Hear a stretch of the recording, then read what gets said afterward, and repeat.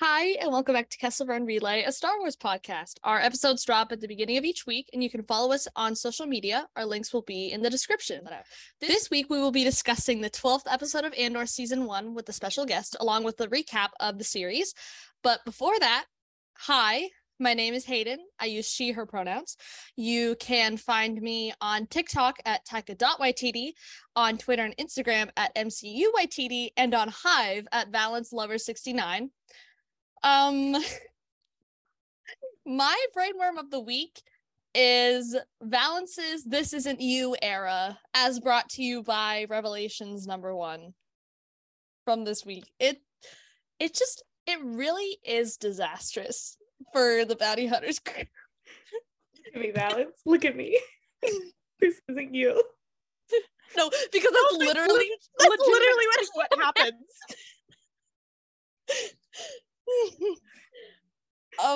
Well, we'll get into this a little more when we get to Revelations, but I don't think Valence is dying in 31 anymore, which is excellent news for me personally. Mm-hmm.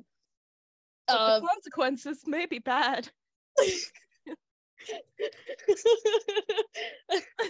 Although I will say we are probably getting sexy skull Valence and coveralls back, so that's a thumbs up for me. We win. We win. No, we win some, we lose some. Imperial Valence. No more homophobic Valence. I've been making that joke since fucking the day 17 came out. That haircut that the Empire gave him is homophobic. Mm-hmm. It is. Anyways, Liv, why don't you introduce yourself? All right. Hi, I'm Liv. I use she, her pronouns. You can find me on pretty much everything at Olivia Amidala except for Hive, where I am Kira. So true. And I win. I win Hive. I said that yesterday. I'll say it again every single time. Anyways, my brainworm of the week is the one spread in Revelations where there's like 15 different things happening. Yeah. But most importantly, actually there's two most importantlies. The one little picture of Kira standing over Emperor Palpatine's dead body. Hashtag decanonize Return of the Jedi. And secondly, the one picture of Domina and Afra making out. That with shit. No other context given. That was out the fucking pocket. Okay, that was fantastic. They did that for me. Both of those little vignettes were done specifically for me. So true. So, anyways, would you like to introduce yourself? Hello, I'm Emily. You can find me on TikTok at StardustM and on Twitter and Instagram at _StardustM. My pronouns are she, her. And my brainworm of the week is getting a hug from Brasso. I need it so desperately. Yeah. It's not even funny. Yeah. He just looks so warm. If he hugged me, I think all of my mental illnesses would go away. So that's exactly true. what I think. Like, totally. He feels like it's like he's literally the human equivalent of a weighted blanket. Yeah. Yeah. You're so correct. Or like one of those, the stuffies from Disney that are weighted. Yes. Yeah. Like the Pua. Yeah. And you know that he would smell good too. Oh yeah. Yeah. Oh yeah. I can't wait to talk about Brasso. Special and returning guest. Do you want to introduce yourself? I do. I'm Savi. I go by she, her pronouns. You can find me on Twitter at Andorisms, News Andor. And we started a pod last time I was here. We the Stan Twitter to Star Wars podcast pipeline. So true. You can find that pod with my best friend Lynn, Stardust Records, but the records does not have the O in it because the username was too long. You can find me on Instagram at Andorisms, and you can find me on Hive at Jin Urso, which I also feel like I won. You did. Broke one. We are winning together. We are. I was so excited. Cassian Andor was taken, so I was like, I have to type in his soulmate, and it was available. But my brainworm of the week is also the same as Emily's. Is a Brasso hug. Yes. I would do anything to be in that man's arms. That's all I'll say. Yeah. Yeah. I like how everyone reaction was like, oh, I would love to get a hug from Brasso. And then there was this like secondary reaction. I saw several people being like, well, She we has lost entered her. the ham dimension. The what dimension? The ham dimension. So you were saying, I love how, and then you Oh, started talking about Brasso. Brasso. Yeah. oh, I said I love how everyone's reaction to Brasso was initially, I want him to give me a hug. And then there was like the subsect of, so where are the Brasso X reader fics? I know someone on this podcast asked for them. Listen, I'm still waiting. I agreed. I'm waiting. Okay, so I think we're just gonna get straight into the episode this week. So overall thoughts on the Andor finale? Bro, I cried. I did too. Fantastic. I was a wreck. Mm-hmm. Like, the finale itself set it apart from the other live action projects in that it was narratively fulfilling and not just like, whoa, shit happens. Like, of course shit happens, but that has a purpose to happening and not just like Luke Deus Ex Machinaing out Mando and fucking Baby Yoda. Anyways, little bit of Mando season 2 slander. But anyway, Okay, this is a safe space. yes. We are como se dice, critical of Favreau and Filoni on this podcast. Anyways, this is probably, Andor itself is probably some of the most like poignant Star Wars commentary we've gotten, but this episode especially blew it out of the water. Like, I can't even, we'll get into it later, but it was, to say the very least, very good. Yeah, I have to agree. I also think Tony said this where he said that if he were to have ended it and not have done a season 2, it would have been the perfect place to end it. Mm-hmm.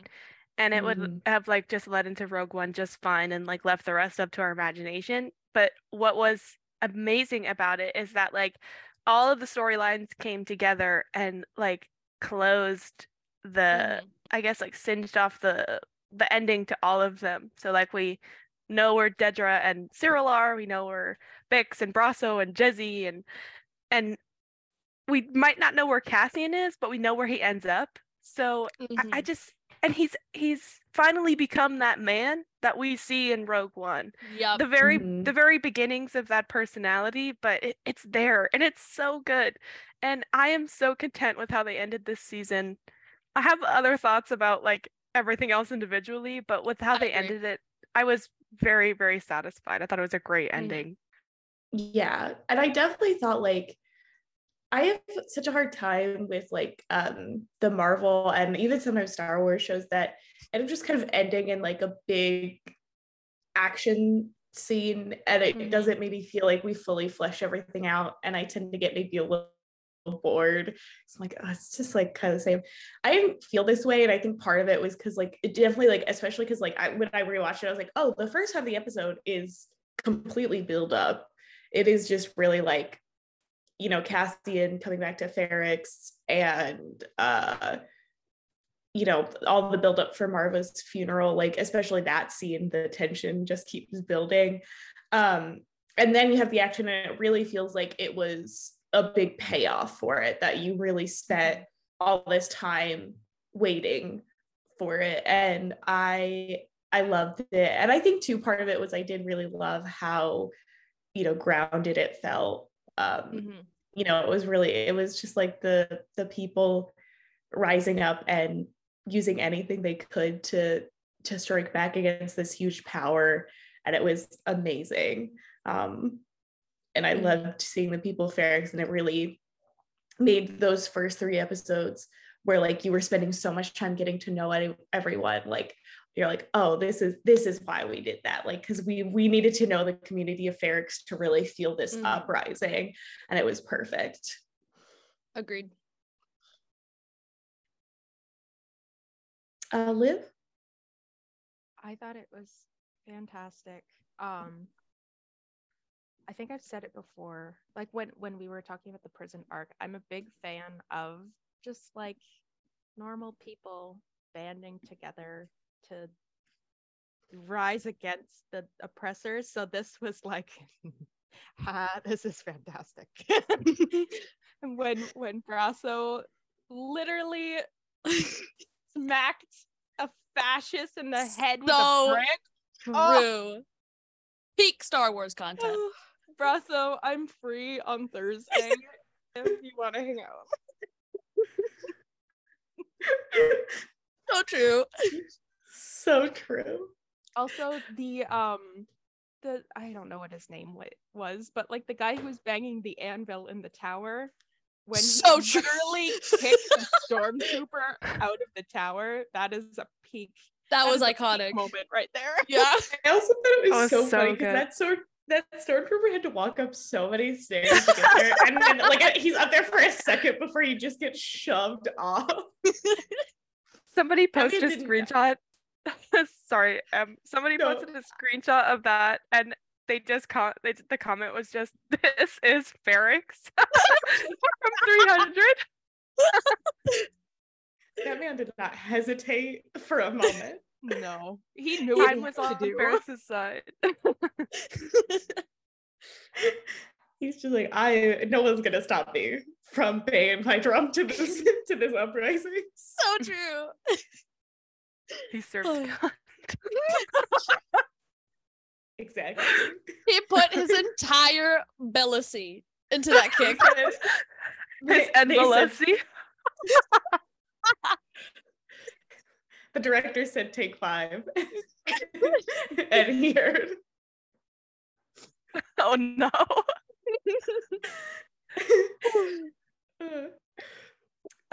So with that, we'll get into kind of the individual characters this episode, and we'll start with the title character, of course, Cassian. I can go. Yeah, I'm gonna leave this to you two. I thought that we love to say this on our pod, but it was a really poignant way to kind of tie his story together with bring it back to Ferrix, because we see him on Ferrix in episode 1 through 3, and then we see it in episode 7, but it's very intense. Like, he's having arguments with people, he's saying stuff he doesn't mean, vice versa. It's not the way that I think he wanted to close ties with Ferrix and the people, like his family. Mm-hmm. And then he knows that, and he promised Marva that he would come back, and so he does come back, but Marva's not there, she's passed away. And what I absolutely love is that Cassian, no matter what happens in his life, whether it's good or bad, he always comes back to home base. And I love that about him, is that Ferrix and the people on Ferrix are his sanctuary. Like, it's not his birth home, but it is the home that he's made. He goes to his dad first because he can't go to his mom. And I thought that was such a beautiful scene, that we get to see his father's brick. Mm-hmm. And then he goes to Biggs. And I just love that he is the type of person to just always go to family. Like how we see in Rogue One, when Scarif is has become an idea in everybody's head and they want to go fight, he literally goes to his rebel family and friends. And I just think that Cassian is such like a family man, and I used to think that his love language was different, but now I really think that it's physical touch. He got so many hugs this episode, and they're so beautiful, and he has this beautiful relationship with Brasso and with Pegla that we see, and it's just so beautiful to see that the man in Rogue One is not at all who we really thought he was.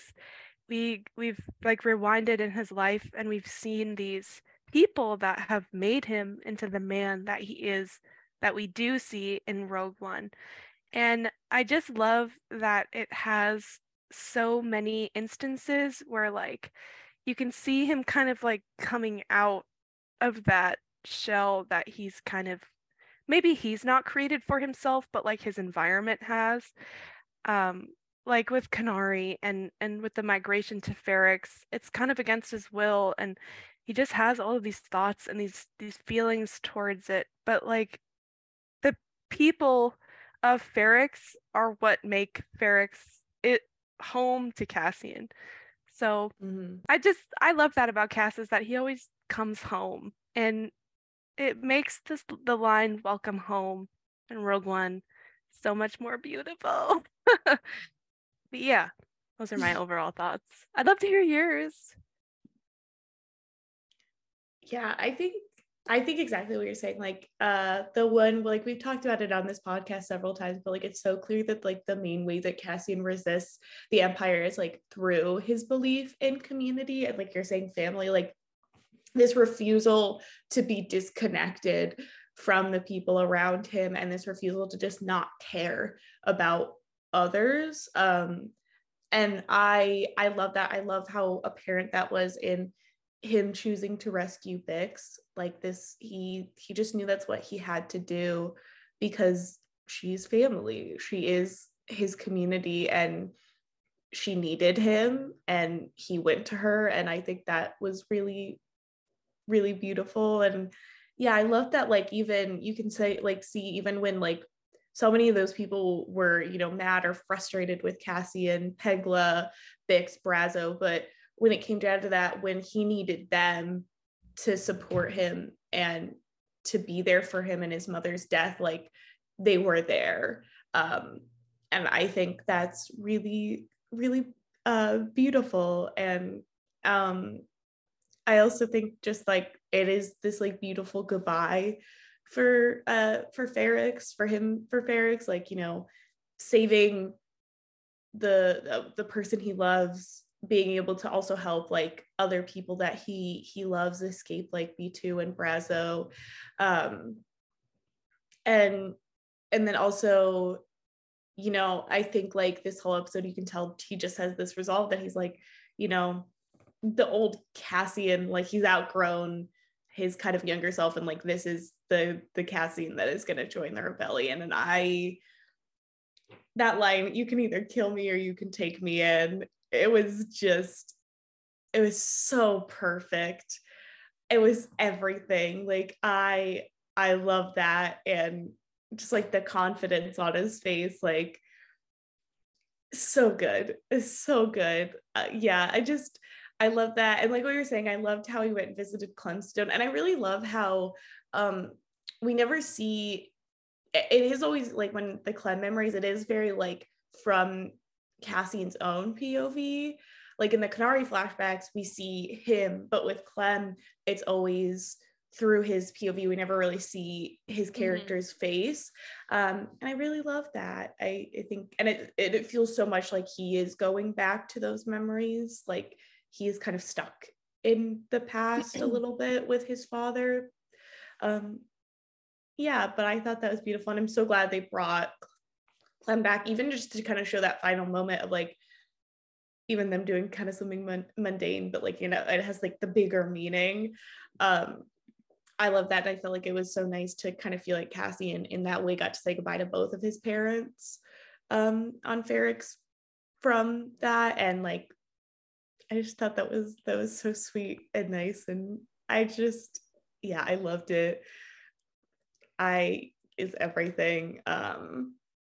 And I feel like it was the, like, if this was like, if we were only getting one season, it would have been the perfect setup to like, yeah, this is the Cassian who joined the rebellion. But I am glad that we get to see more of him and really get to see him like transform into like this, like, especially like the rebel spy aspect of it. I'm so excited. And I feel like they've set up so much of that like so well, from like, you know, him being able, like, once again we see this like sneaking in to the Empire's home, acting like he belongs, and then like all of his observations throughout the series. I don't think I could have asked for like a better story arc for Cassian this season and a better conclusion. it feels very nice as like a person who's loved him for so long to like see this.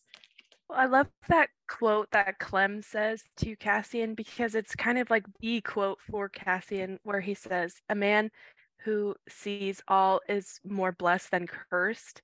Yes. And it was so good. I was like, this, like, the moment I watched it, I was like, that's Cassian. With like throughout the entire season, we see Cassian's observational skills, and like we even see it in Rogue One, and I can't wait to see it in season 2. But I was like, his father made such an impact on his life. It's so beautiful. Yeah. I'm so excited to see it like the rebellion like realize it and like really finally tune it to be like the rebel spy aspect of it. Oh god, I'm so excited for that. But yeah, that was really just the perfect quote for him, and like so like it's also so like wonderful to see like how much like Clem understood him even at like a young age, that like Clem saw that in him and kind of understood that.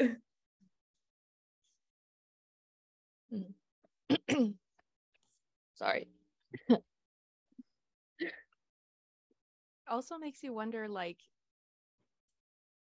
is part of the reason why Cassian is the way he is because he was trying to kind of live up to what Clem wanted him to be. Like, he's trying to emulate the things that Clem taught him, which is sweet, I think. I've said it before, Cassian was never one of my favorite characters, but like I didn't hate him or anything. He was just like, there's Cassian. But this show, like, I don't know, he's great. He's amazing. He's such a fully developed character now. Like, of course he wasn't in Rogue One, but like the little nuances that this show gave to him just made him so much better. So much better. It's really made me look at him differently and look at the changes he makes in Rogue One differently. And Yeah. I feel like that was definitely the intention, because Rogue One is about an event rather than all of these characters. Like, we kind of meet these characters that have already been quote unquote established in their lives. And then making the Cassian series, wow, it hasn't been called that in a while. Cassian Andor series, making Andor was the reason, like, to dig deeper into this character that should be fleshed out. And I love that you guys think that way. Like, he was just like a character, and then now to you guys he's like amazing and deep. And I hope that everybody feels that way about Cassian. I think that he deserves to have that type of like attention, in my opinion. Yeah. And I think it's so cool, the potential of like this Andor being their first project, and then like them really getting that before they watch Rogue One. I think that's so cool. Also, like with the added backstory now, like you realize, like, you know, before it was like Cassian is on Scarif because like he just kind of generally believes in the rebel cause, which is still the truth because he doesn't know that he helped build the Death Star essentially. But knowing that he did, it gives you that extra like punch in the gut, especially because like the rest of the Rogue One crew, they are there for like a very personal reason. Like Jyn, it's like her father built that, he built the flaw. Baze and Chirrut and even Bodhi, because he was from Jeddah, like they watched their planet be stripped and then destroyed by the Death Star. Bodhi helped contribute to it by, you know, taking kyber crystals and being a pilot for that project. So it's kind of cool to like see that, like, you know, yes, that like Cassie's motivation still stands of like he is there because he believes that this is how he gives the rebellion the best chance, but also knowing that like he and Melshi too had that personal thing of like they are helping to destroy what they were forced to build. And I think that's a cool little addition. It's sad, but it's cool. Tony Gilroy, I'm in your walls. Well, your brain. Oh, go ahead. Sorry, what's definitely just even more upsetting about that scene is that if you think about it, it took, I think it was 8 floors of an entire prison, 50 men, right? It was 50 men in each room. And Yeah. they were building screws. They were not building like big like panels of the Death Star. Like they were building the screw. That's like if the four of us were in a prison building like little tiny screws that we use to hang up pictures. I think that that was such like a punch in the gut. And the Mhm. fact that it was like the Ray part of the Death Star. Yeah. Mhm. Oh, I was I like, am in your no. walls. I genuinely hope that Cassian never ever finds out that he helped. I hope that Mhm. that's nothing that he ever figures out. He's a really smart guy, but he doesn't deserve that type of information. No, he does not. Does it? Oh God. Yeah, it's so the fuck. I was like, and I knew, I was like, there's no way. People like, I think it's like TIE fighter parts. I was like, there's no way that No. Tony is just having them build some random There has to be shit. symbolism. Like, Yeah, Yeah. like they're not. And I was like, and also I think that opens up the door. Like a lot of people talk about like maybe Krennic being in season 2, that opens up the door for him to us to get an amazing scene with Ben Mendelsohn where he is just screaming because that So person true. I feel like got broken out of that prison. Any other thoughts on Cassian? Okay, we'll move on to Savi's best girl, Bix. So I'll leave it to to you. I have so many thoughts on Bix. I both good, and I won't use the word disappointed, but I'm gonna use the word disappointed. I I I was so excited for Bix from the start. Like even when I thought that she would probably be Cassian's sister, and then when we found out like that she wasn't and that she was her own woman, I wish that they gave her more. I feel like Tony fumbled with Bix, and I love Tony and I trust him with my life, but the treatment of Bix was so, I'm gonna use the word disappointing. In 1 through 3, the episodes, we get this like woman who is independent and she's like cut off, she's like burned the bridges with, well, he's burned bridges with her, and she's like this business owner, and kind of learn off the side that like her parents were the owner of that sale yard, and she's like, it's busy. We can see it. Like it's a very successful business. Like when Cassian comes and asks Bix to like bring in the buyer, she's got this whole plan set out, and we get scenes with her alone where she's like doing her own thing, and then we reach farther into the series, and every episode after that, Bix has made a selfless act. And while that's so beautiful, and she's such a selfless person and just such a good friend and person, it was so disappointing and sad to see where that got her. And I wish that she was rescued earlier. And I'm not saying all this because she's my favorite character in Andor, and that I love her and that maybe I'm based, but I think I do have faith. I think that in season 2, she will have I think that she went through this because of her storyline in season 2. Like, I think that they have plans for her. So I'm holding out, and I know that this isn't the end of her story. Like, she didn't go through all of this for nothing. And I am really happy that she was rescued and that she ended up with family. I love that she's with Brasso and Jesse and like the people who like genuinely care about her. And I think that like, not saying that Cassian doesn't care about her. I think like what he did proves that how much he cares about her. Like he put everything aside to go get Bix, and who was the first person he went to go visit. And I would love to see Bix as somebody in the rebellion, but as like a mechanic or somebody that's not on the front lines, because their job, the behind the scenes jobs are just as important as the people who fight on the front lines. And not everybody is a fighter. And I think it would be so poignant to see like Brasso and Jezzy and Bix all join the rebels, but as people from behind the scenes. Like not everybody needs a blaster to fight the Empire. And I absolutely I am really excited to see where they take her. I know that she's filming in London right now at the time of this recording, so that's really exciting to know.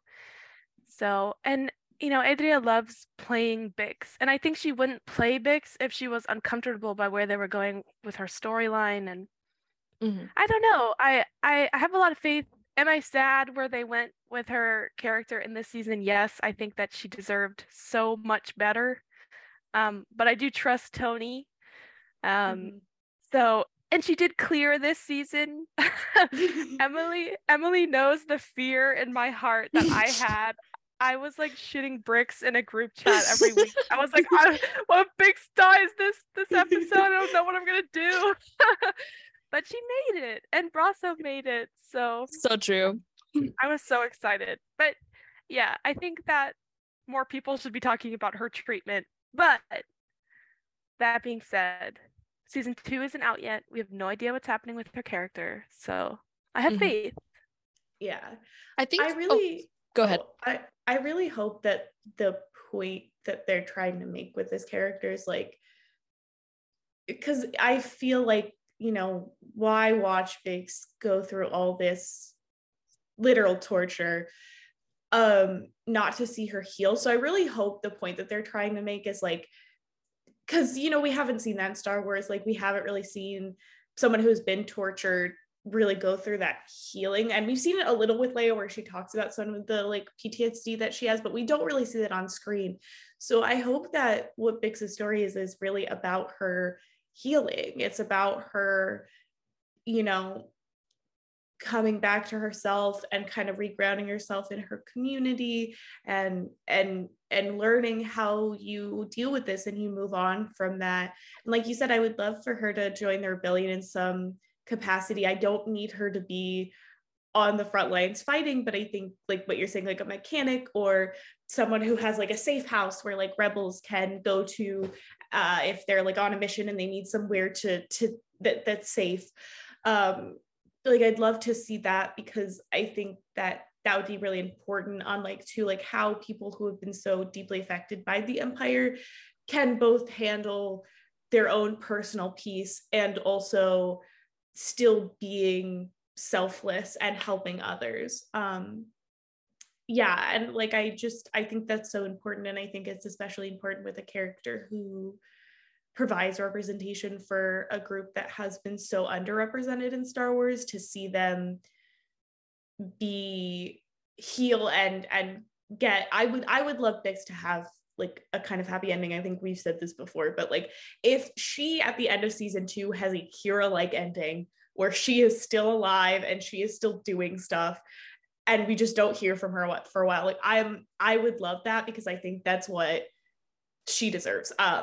I wouldn't want to see her die, and I think it'd also be cool. I know we talked about, but like her being able to sort of like being one of the people who would be able to like carry on Cassian with her through the rebellion. And I think also like I always think it'd be really cool to see her live to the resistance and join the resistance and really have that as like, I'm doing this for myself, but also for like the person I lost, the family that I lost, my like Cassian.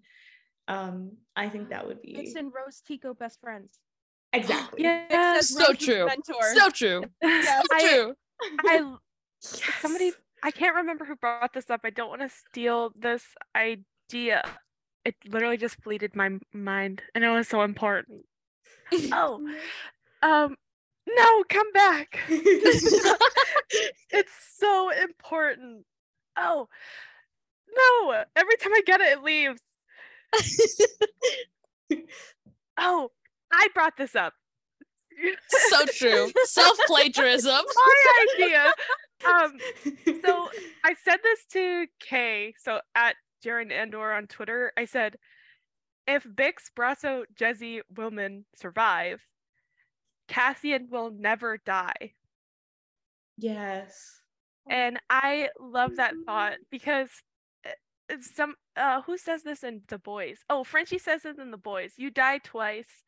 Your actual death, where you take your last breath, and when the last time somebody says your name. So I think that like Bix, Brasso, Jezzy, and Willman all surviving after Ferrix and passing on what Cassian did, and after Scarif like sharing his story, like Cassian's legacy will never ever die. But what scares me is that in the novelization, Cassian can't think of anybody that will miss him, which is so scary. I'm hoping that just means that like he lost contact with them. That like, you know, like because we're still like that they don't care about him anymore. Yeah, like because you know, Biggs has that kind of ominous like Cassian will find us. So I'm thinking like maybe like what if he doesn't because Luthen just keeps sending him on missions and then he gets so involved in the rebellion and like he doesn't ever like get the time to go find like Bix and Brasso and V2. But you know, they are constantly remembering him and also like remembering like, you know, Marva and the other people that they lost on Ferrix, and like yeah, like that's like through that, and maybe like eventually they learn like what happened to him and like all that he did for the rebellion, and that is something that like I think especially like they'd be like, oh, like he did us proud basically. I'm hoping that's it. Yeah, like I'm hoping that's it, and it's not. Cassian is definitely the type of guy to like, to protect them, he would cut himself off completely, and it would be a selfless act, and it would be purely out of love. And I love that he loves so much that he would do that. I think that that's really, really, really poignant. And it would be to save them. And I think that would be beautiful. It would be so sad for the audience, but I think that it would be more beautiful. And yeah, I love him for that. To know that part of Cassian's like isolation and like only really trusting him to have like K2 as a friend is part of the way that he tries to protect the people. It's not just that he doesn't want the connection, it's that he is intentionally cutting off connections because he wants to ensure that the people he loves stay safe even if it hurts him. But then he can have his like one droid friend. Anything else on Bix? I just loved how she said, I had a dream that you climbed over the wall and you rescued me. And I love how she kind of even has that of like, Cassian will come back for me. And I also push back on the idea that like I saw some people being like, oh, she's a damsel in distress. I don't think that that's what that was saying. I don't think it was supposed to be, oh, look, Cassian, big strong man rescuing this woman. I think it's what we talked about before. It's supposed to be, you know, showing the love between the two of them, that like Cassian will come back from Bix, and Bix believes that Cassian, in her heart, even if it's like subconscious, she believes that Cassian will find her because she knows that he loves her and she loves him.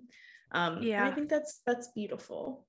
And I know that they were like previously romantic and now they're kind of not, but speaking like in terms of family, like they're so like they've known each other since they were kids, and I wonder just how many times like they fought and Cassian came back, and I wish that we saw Bix and Cassian flashbacks like when they were kids, but maybe we have the opportunity to in season 2. But it's so beautiful to know that like Bix and now Cassian, without any like family or like blood relatives, they know that they at least have each other, which is so pretty. For lack of a better word. I wonder if like a part of Bix's healing process would be kind of her remembering like the happy times in her life. So like remembering like the first time she met Cassian as a kid, or like in the shop with her parents, like stuff like that. Maybe like moments with like Brasso or Marva, like that'd be really cool to see. And like her kind of remembering like fighting the memories of her when she was arrested by the Empire, with moments on Ferrix that brought her a lot of joy. So with that, we'll move on to Marva and her little speech. Thoughts? Fuck. That was so good. That truly is what Star Wars is about. Like, that is truly the essence of Star Wars. It's about banding together with your community, with your family, and fighting back against the powers that oppress you. And that, I think, when I was watching her speech, I think I cried because I knew exactly what was going to happen. And it was going to be Ferrix rallying around her death and how they were being treated, how her death was being treated by the Empire. Mm-hmm. And there's no one better to do it than Cassian's mother. Mm-hmm. When I saw that hologram, Anyways, the fact that somebody was like, I think they were talking about how Tony said he got pushed back from one thing and it wasn't shit, and now it's not, it wasn't even the best into relationship. Somebody said when she said fight the Empire, he wanted her to say fuck the Empire, and they didn't let him.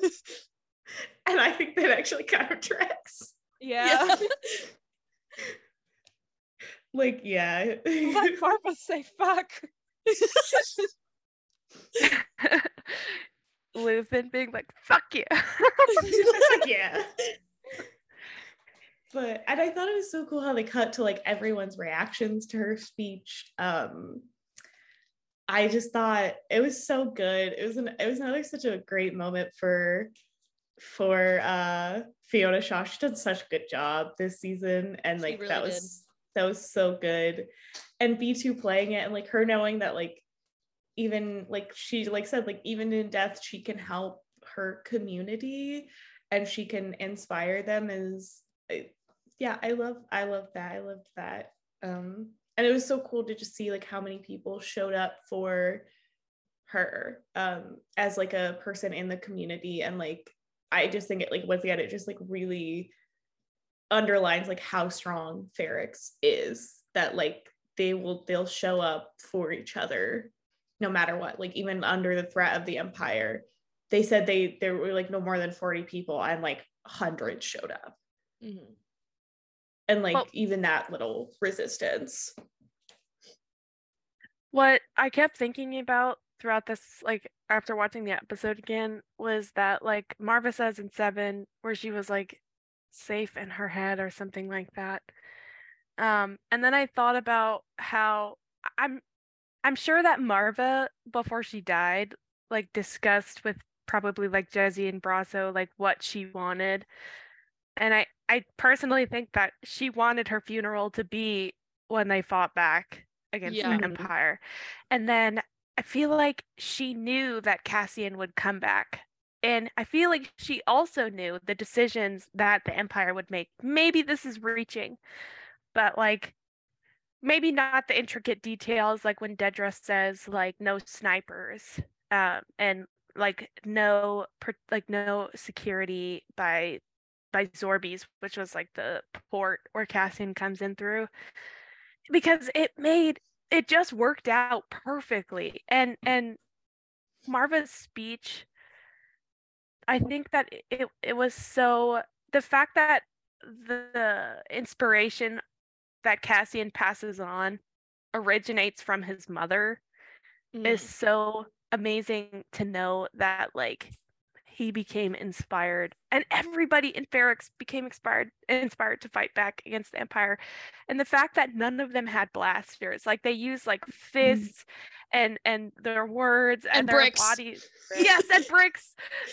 I made this tweet where I was like, when I die, I put my ashes in a brick and have Brasso peach ashes. That's the only way I'll be. That's the way to go. So true. It was really Marva. I had some mixed feelings with Marva, but I can admire the, I don't know the word, but like the strength that she had, because the people of Ferrix were probably afraid. And you can sense in that scene that everybody like had that awakening moment because of Marva's words. And it was awesome. She's a badass. Yes. Yeah, and it's like so clear that she's been fighting against these powers for like so much of her life. And it's cool. It's like even in death and even like through, you know, not even just like, you know, Cassie and her son, but like through like the other people that like it seems like she basically helped raise, Vix, Brasso, her friends, Jesse, like that she continues to inspire them to resist. I love that. I loved that speech. It's so good. I like B too. I don't know if this has anything to do with Cassian's name, but Karasi kind of sounds her like middle name. Cassian. Mhm. Yeah, I I don't know. noticed Maybe that. I thought that was really cool. If that's where he got like his name from, mixed with Casa, I think that'd be so sick. Yeah, I thought about that too. I was like, oh, and she said her middle name. Also, she said she had a sister. And I'm Yeah. wondering like when she died, like if that was someone Cassian got to meet, or if like she passed away at another point. I don't know. But yeah. Sorry, I have one last thought. Oh But no, go. Marva says, I always wanted to be lifted. And I thought of like Cassian climbing in Rogue One, like after he fell. And I don't, there's always everyone's face. I wish you guys could see everyone's face. Tony Gilroy, I am in your fucking walls. I'm Tony just Gilroy and his imagining. fucking climbing imagery and that like, word is a death sentence in the Star Wars universe.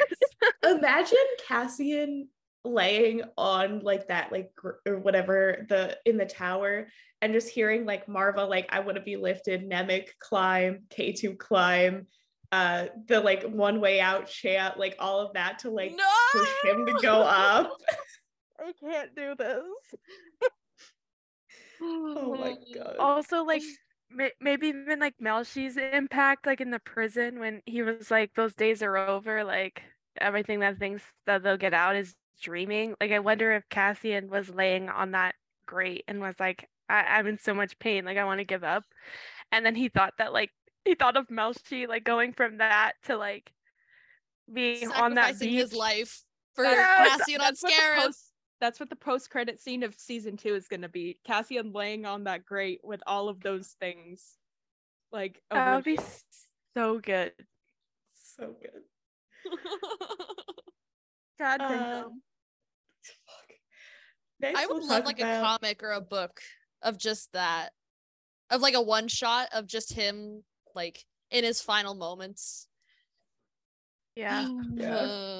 And/or novelization by Alexander Freed. Yeah, I was like, Alexander Freed, go back and Alexander Freed should like come out with like a revised edition of the Rogue One novelization where like he includes like stuff from Rebel Rising and Andor and like the Cheer and Baze like little stories and like and Catalyst and like it just does like little extras. From a certain point of view, Rogue One. Yes. This is how we win. Next we have the man of the hour, Brasso. Woo! I've been waiting for this one. Turn it up. Not just the man of the hour, but like the man of the year, the man of the century. If we want to like go there. And Brasso didn't win Sexiest Man Alive because like I made a joke where I like quote retweeted a bit like a gif of him walking, and I was like, they literally feed this man what they feed cattle. No, he is built like a brick wall in the best way possible. Like he's an absolute unit. And that's why people want hugs from him. When he was like, walking next to Zan, I was like, he's like double that man. Yeah. Like no chance. And it's just like with he's so broad. He is made for the female gaze. He is. So he's true. Like he's big, he's muscular, but he's nice. He is so caring. He gives good hugs. He respects Bix. He's everything we want. Yes, Joplin, he's an ideal man. Joplin Sibtane, when he was like born, the like God wrote out there, he was like, this man is written by women.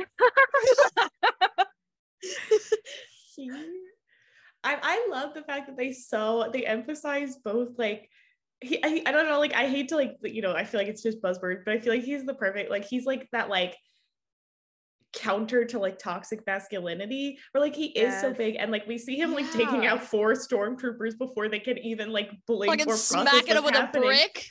I But then know. at the same time, he is so soft, like him hugging Cassian, him memorizing every word that Marvel wanted to tell Cassian because he knew that's what Cassian wanted to hear.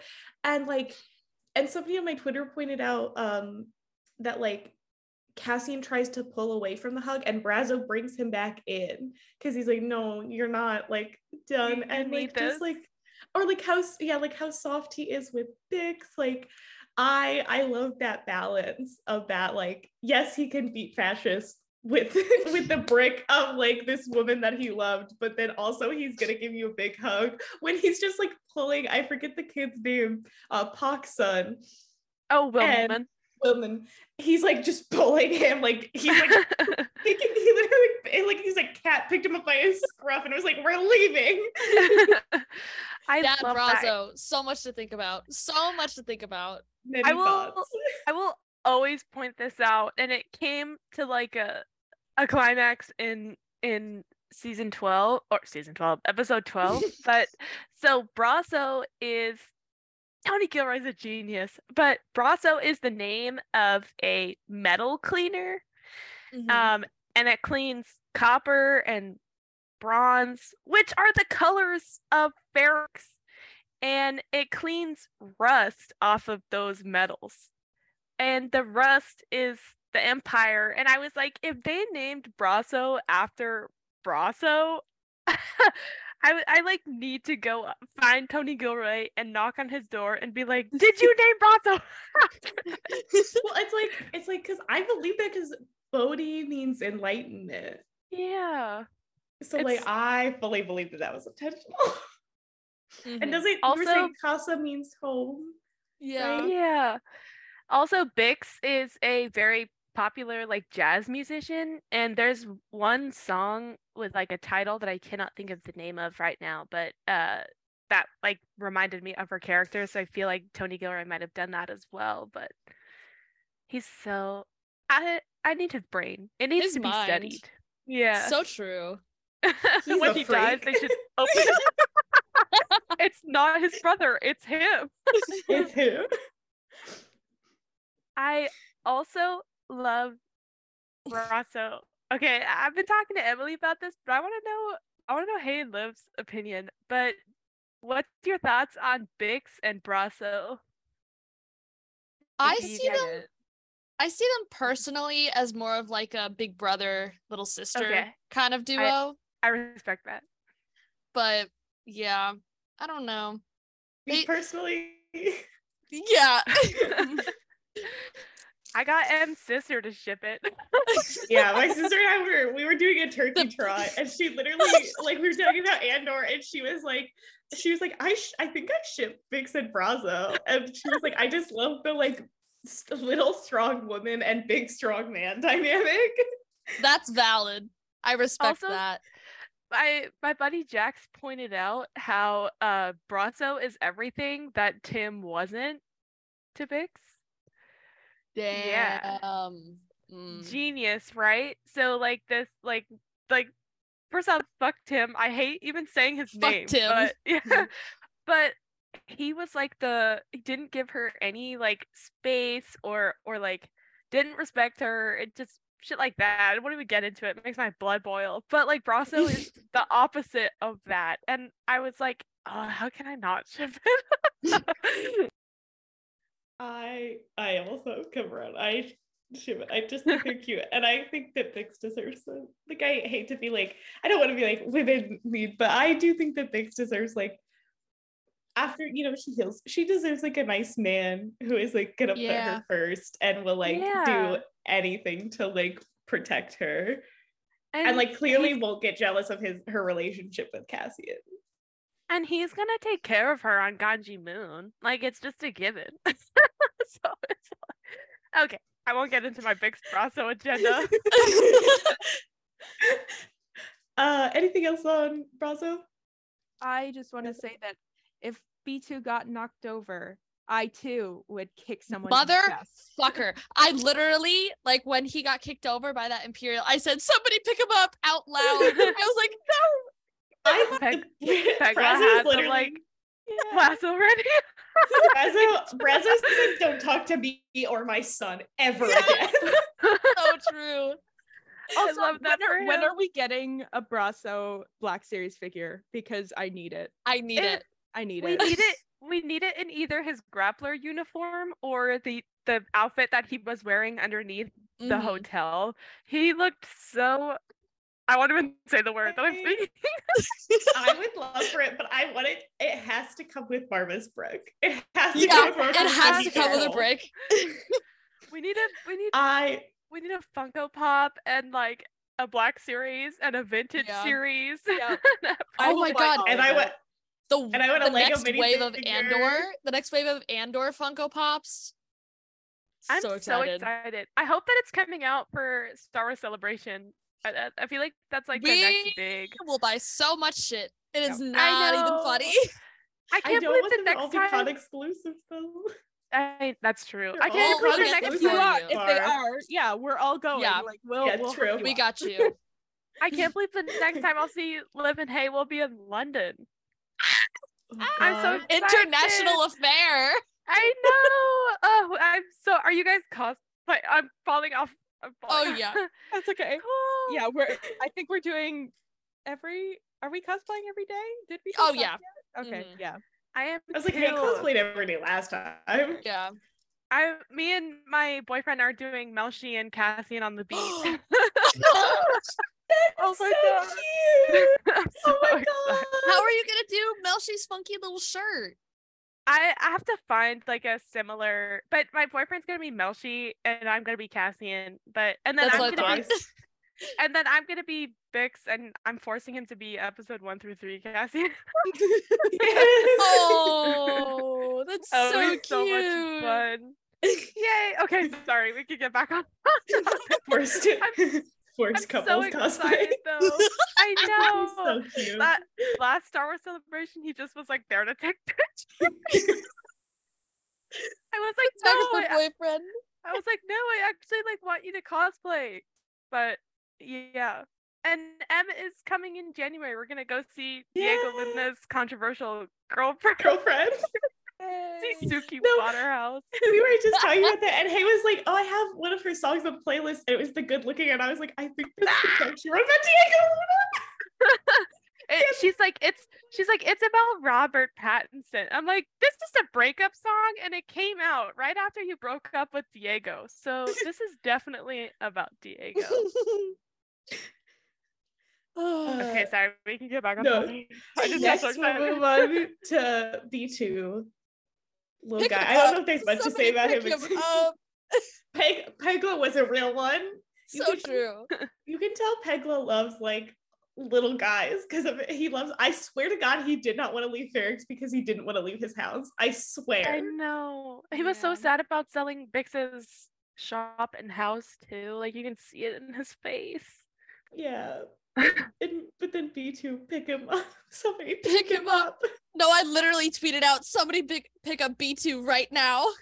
I was so nervous for him. I was definitely expecting B2 to not clear to season 2, but Yeah. he did. He made it. And when he said at the end, I never got to see you to Cassian, I thought that was so sad. It reminded me of like coming home from college and seeing your childhood dog and it's like busy, so you never really get to like interact with him. Mm-hmm. And then you like have to say goodbye. Oh, it's so sad. I hope we get more of B2. I swear B2 is like Cassian's little brother.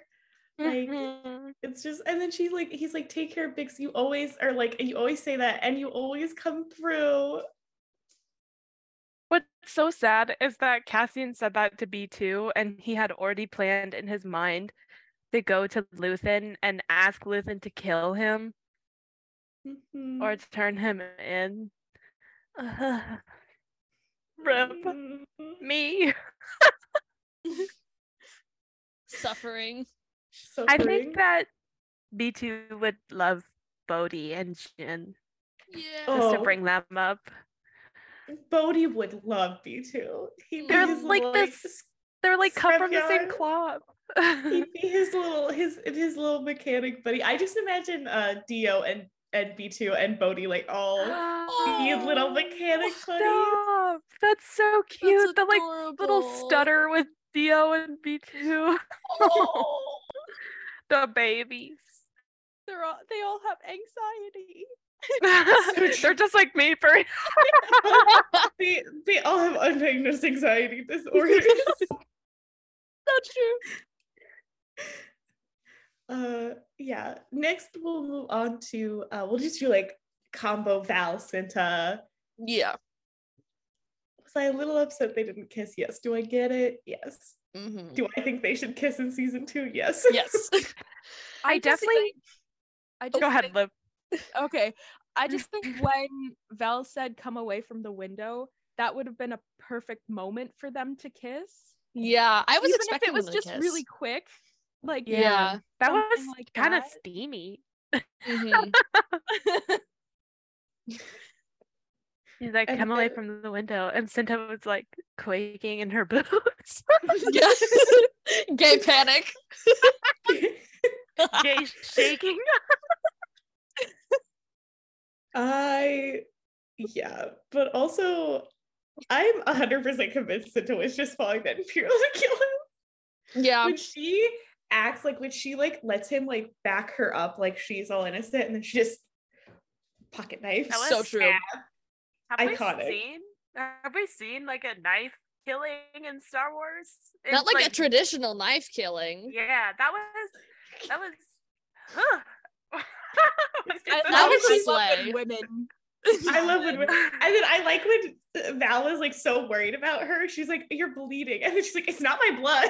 Yeah. She said it so nonchalantly. I was like, oh, how did What a Vel not woman. fall to her knees?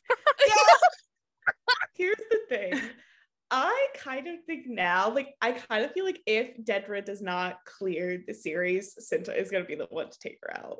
Mhm. Oh, that would be delicious. I Sorry. tweeted about this yesterday where I was like, I don't think it's gonna be Biggs. That's No. gonna get like revenge on her. And then M was like, it's gonna be Cinta, and I was like, fuck yeah, like that would be Yeah, I so think it's going to sick. be Cinta. Especially with I- the like backstory where like stormtroopers killed her family. Yeah. Ugh, Yeah. we love And- to see and- it. Getting that when, like, and especially when Dedra has, like, her, like, death troopers, it'd just be so good. Also, Vel is going through it. She Yeah. really is. Like, Sorry, go ahead. Em. oh no, I was like, I don't think she wants to be a part of Luthen's cell anymore. She like I don't think so. clearly, I Yeah. was like, she doesn't really like him. She clearly has this bitter exes thing going on with Clea, as we discussed last time. And like now she seems to have this like, and now it's like she seems to have this whole thing where like I think she's clearly getting frustrated by this idea that like she has to continue to put the cause first and her relationship always has to come second. Like I think she Mhm. just wants to be selfish and to let like have her and Cinta be girlfriends, and yeah, they're rebels, but like she can kind of be like the first priority for Cinta maybe, and she can make Cinta her first priority. Mm-hmm. Savi, what were you gonna say? Oh, well, I forced my mom to watch Andor, and she made this really sick comparison to, and this will be like my final thought on Vel and Cinta, I think, but like she compared Vel and Cinta to Jin and Cassian, and where Vel is Cassian and Jin is Cinta, and I won't get too much into it, but let me find it. But basically, how they can mirror Jin and Cassian by how Vel is Cassian in the case where once Cinta, aka Jin, is introduced to the rebellion, her Cassian's orders begin to falter in like his own mind. And with Cinta, she's willing to go all in, even if it like risks absolutely everything. like how Jin was with Scarif. And then like with the mirror part, what that Cinta says in episode 8, she Cassian saw so much of himself in Jin and it scared him in a way. Like basically Jin showed him exactly what Cassian needed to see, like what Cinta shows Vel, but Vel in this case I think is a little bit more afraid because she doesn't want to go all into the rebellion. Like she doesn't like Luthen, she doesn't like Clea, and I think that she just wants peace. But Cinta is less delusional in the way, not to call Vel delusional, but she knows that like peace right now is not an option. Like she wants to fight. So I don't know. I thought that was a good point. I don't know if I like 100%. Yeah. Your mom is so galaxy brain. it's the like couple years of literature teacher in her. Slay. Yes, I love that. Yes, but I can definitely see that. And I think in the same way it'd be cool. That's why like I really hope yeah, I love to see them in season 2 just doing more rebel stuff, but I do hope that they're a couple who gets to live through, you know, the whole rebellion, because I think it'd be really cool to see a couple like that get a chance to live life outside of the rebellion and really get their time of peace and just to be together without any work to do.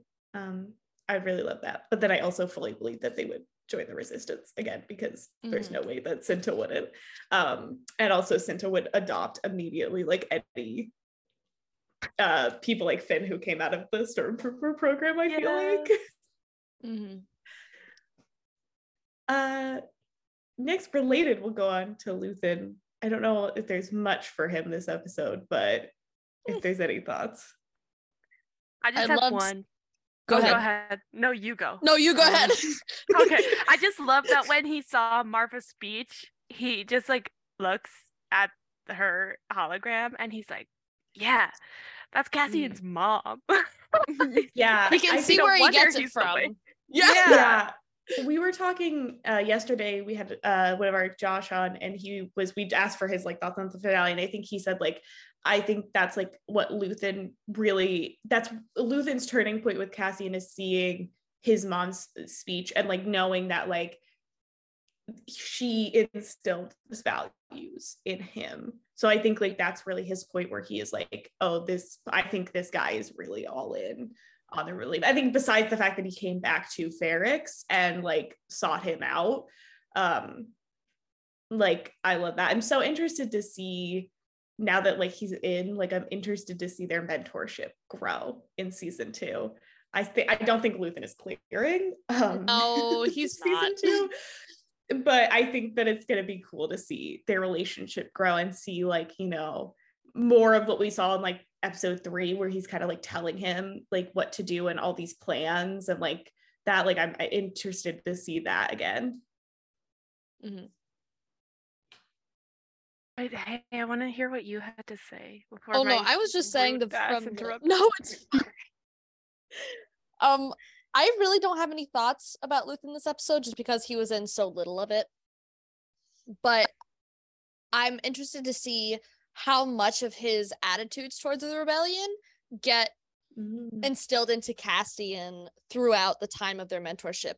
And I wish we were getting a year for each season leading up to Rogue One. And I'm not really sure how they're going to like kind of fit the nuances of that into, like, if they're doing the 3-episode arcs in season 2, how they're going to fit it into an episode, like a 3-episode arc. And I've been thinking about it for a little bit, and I would love to see like an ongoing comic series about them. I mean, I want to see like a comic series about everything, but I think we would really miss out on a lot if we were to just go from the ending of season 1 to whatever arcs in season 2 that they're going to do with Cassian and Luthen. And I know for a fact that they're probably going to introduce that Luthen is probably going to introduce him to the wider rebellion with Saw and Mon Mothma and the other rebel leaders like Draven.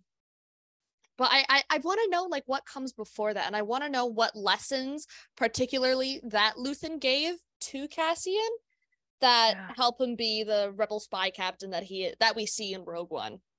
But yeah, that's like one of, I don't want to rag on the series because obviously we know we've been talking about it. I loved it. I love everything about it. But they do leave some things a little bit unfinished or like unpolished, I feel like. Like especially this kind of byline with Luthen and ultimately where Cassian ends up in the rebellion. I just wish we saw like a little bit more. And I wish we saw a little bit more of and I wish we had more time in season 2 to go into their relationship and like see them going on missions together or Cassian going on missions for Luthen. Yeah, although I think it came to a really good point, I wish we could have seen more. And I wish we were gonna see more of Cassian and Luthen, which is why I want that comic series. Because I think for the action in Andor, a comic series would work very well. And because most of that relationship is kind of like a give and take almost. And of course it's a mentorship, obviously. The action sequences and the dialogue that Tony has in this show would work really well as a comic series. And that's my thought on that, on Luthen in this episode at least. I liked that we didn't see any more of Cassian and the Rebellion. I liked that this season really built up. And I'm okay with not seeing him and Luthen, because I think what's happening with Cassian is I'm interested in the mentorship, but I think a really big emphasis for Cassian is that he really doesn't have like one mentor like Jin did, where like it was like Saw was like really instilled those, and like Lyra too, but just like because a lot of her rebel training was with Saw, that instilled a lot of her values in her.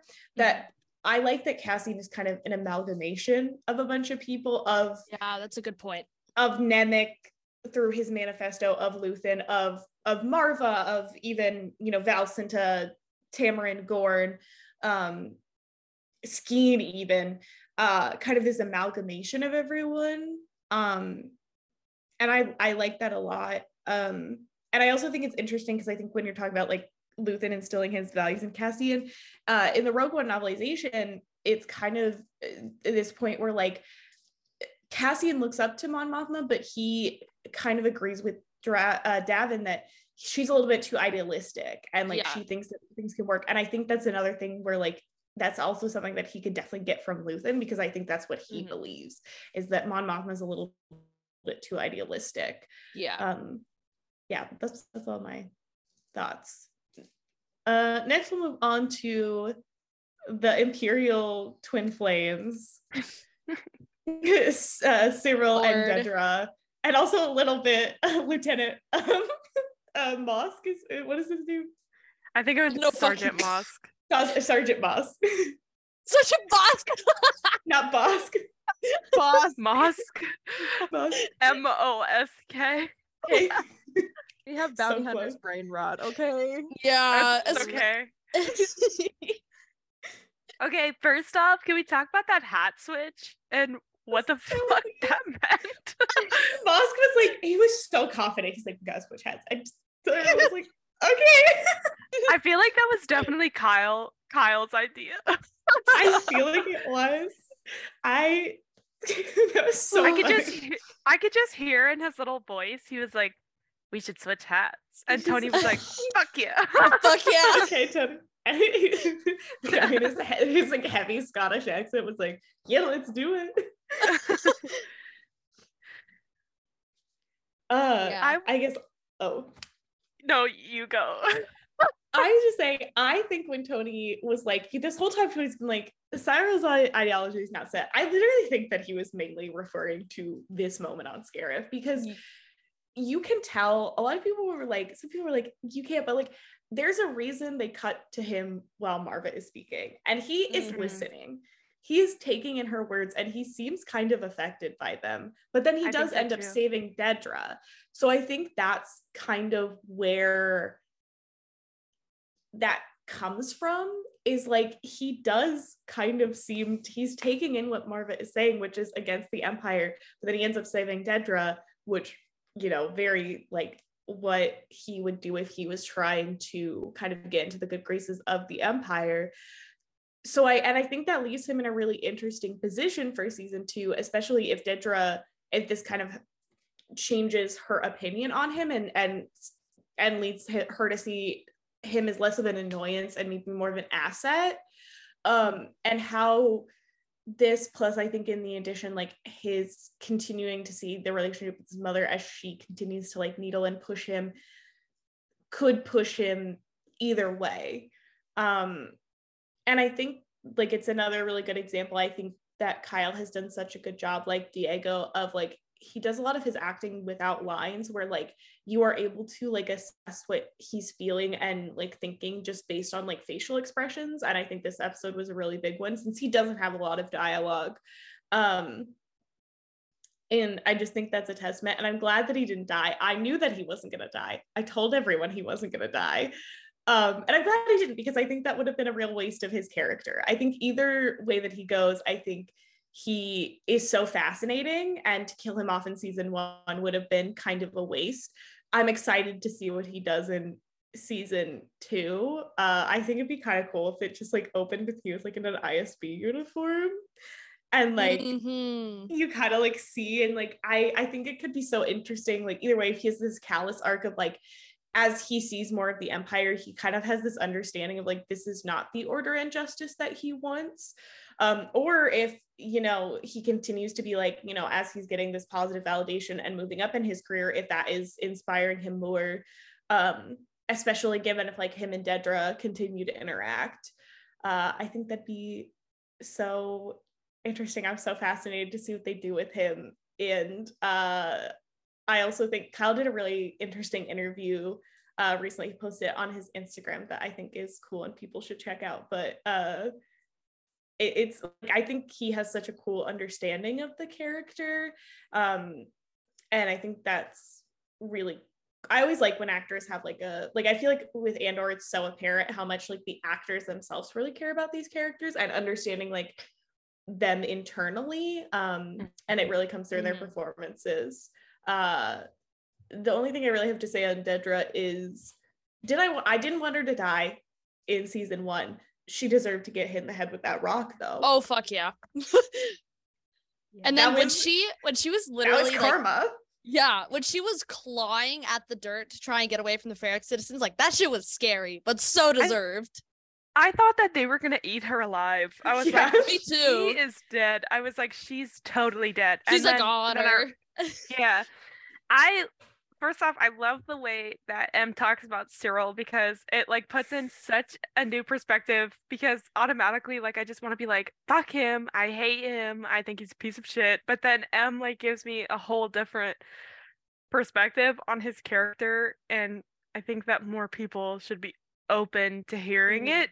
You can hate Cyril. I also want to make that clear. I know a lot of people don't like him. I understand why people don't like him. He is kind of like a dick.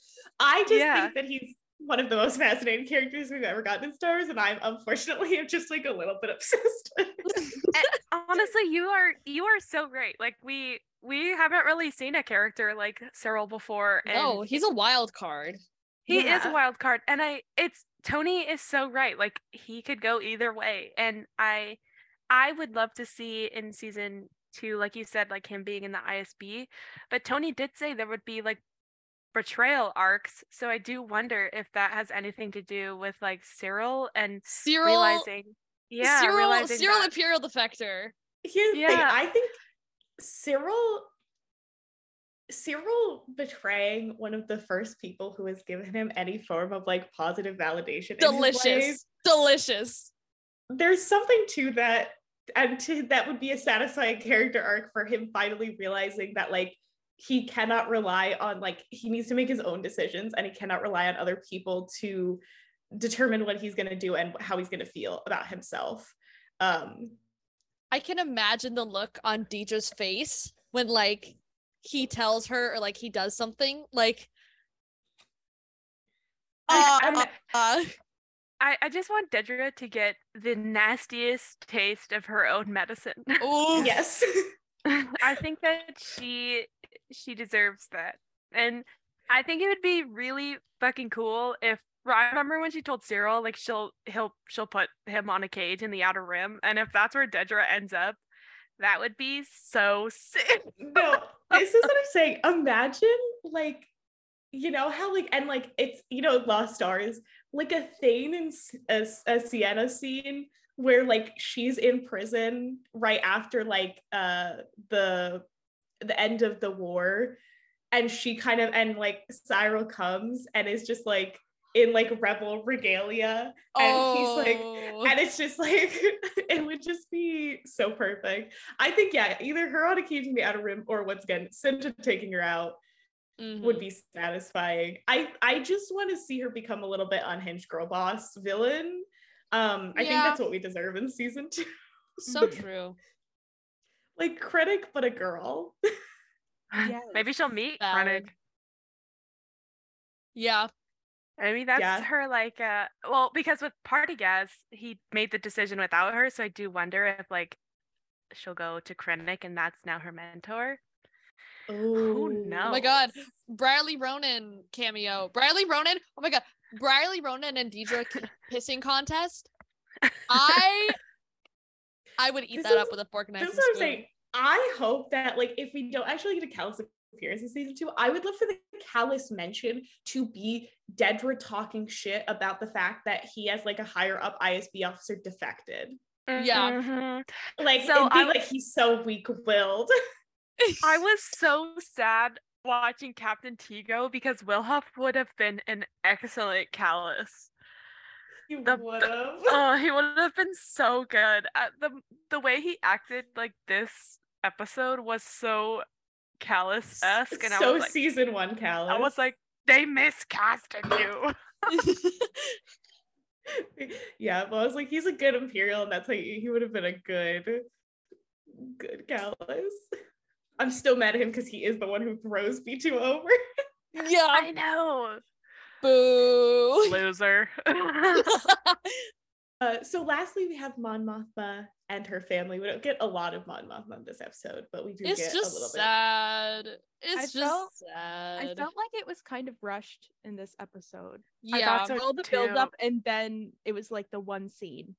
Yeah, that's it. Like, I understand it, but also I want a little more. You know? Yeah. Setting up Perrin for the Gaslight Gatekeep Girl Boss. That was delicious. Diabolical. It was so good. And like knowing that he's an ISV Psy and he was listening, and she could report back that like, oh, that's why the money's missing.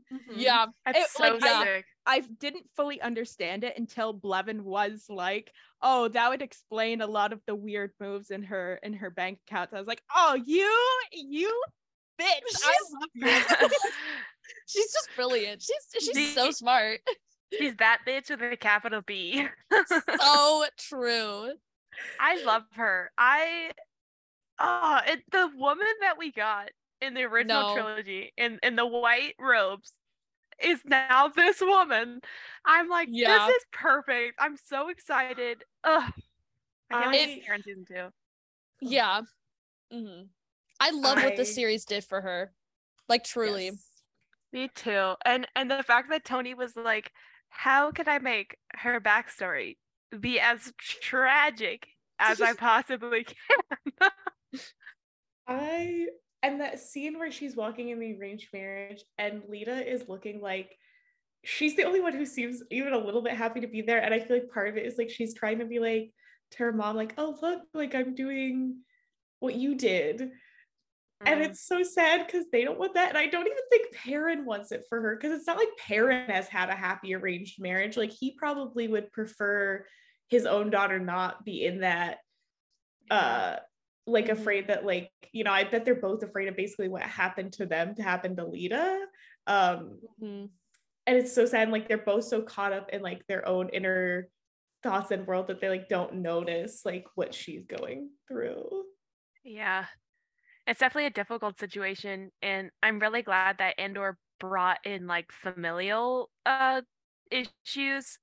Obviously, like there's familial issues with like Darth Vader and Luke and Leia, but like this is a different kind of familial issues. This is so much more raw. It's so much more relatable, and the Mon Mothma that we see in like Rebels is alone, and in Rogue One she's alone. So I just wonder what happens. And how that completely mirrors Cassian, how he kind of ends up alone too. And I am not ready for the emotional damage that will inflict on my mental stability and health.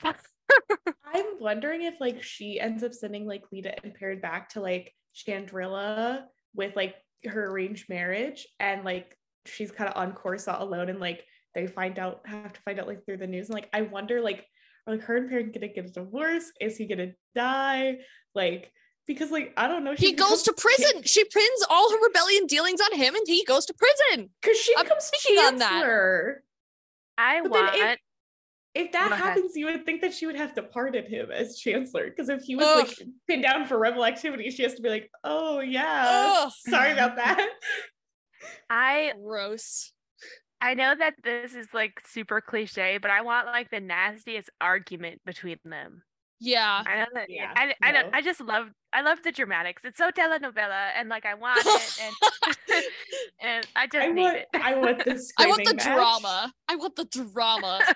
I want it to feel like a telenovela, and it'll just be so good. And Mon in my head is Colombian.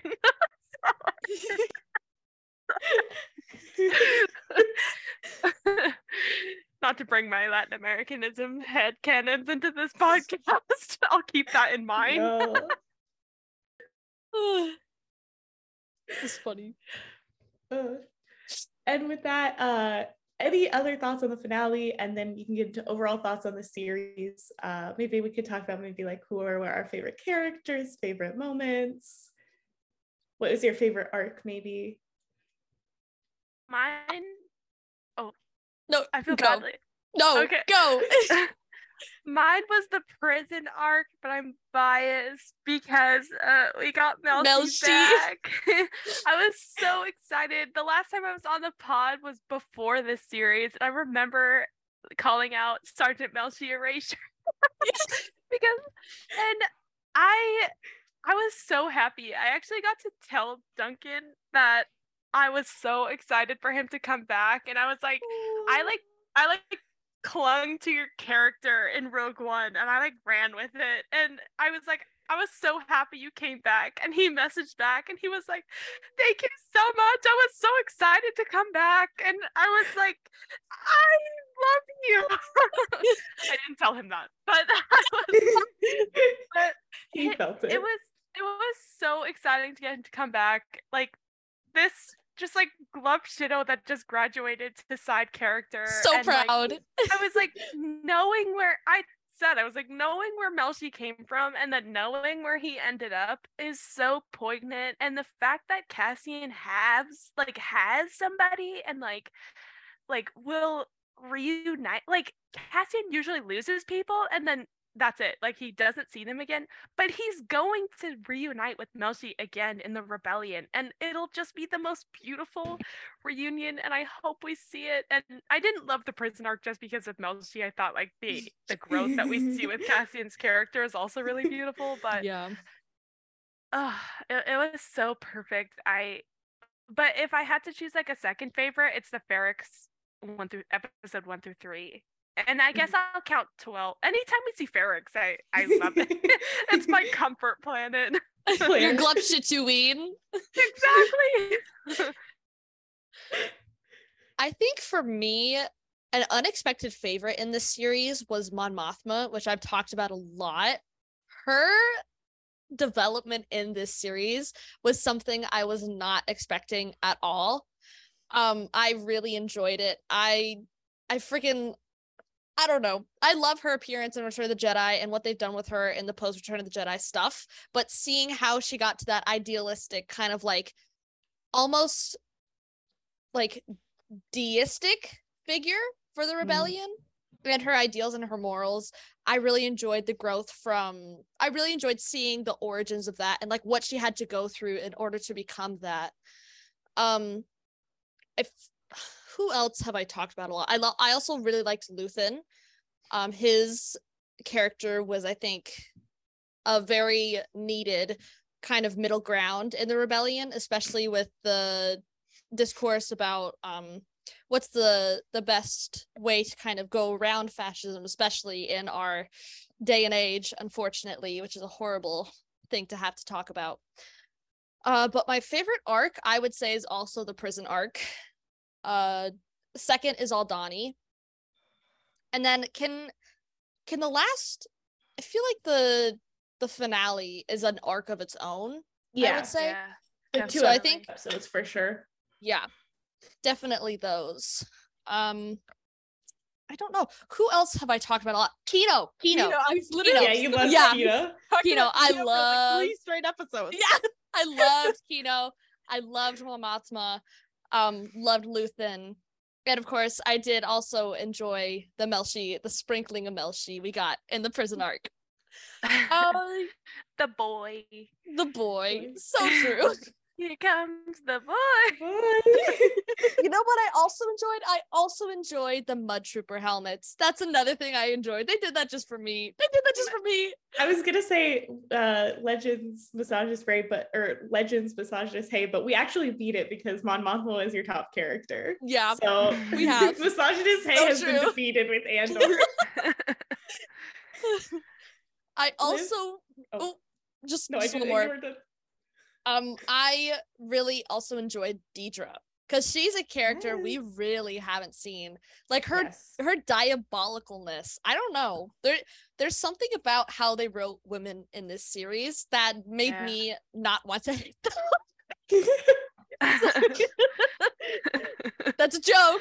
That's awesome. Cancel Run Relay canceled. More like cancel Run Relay.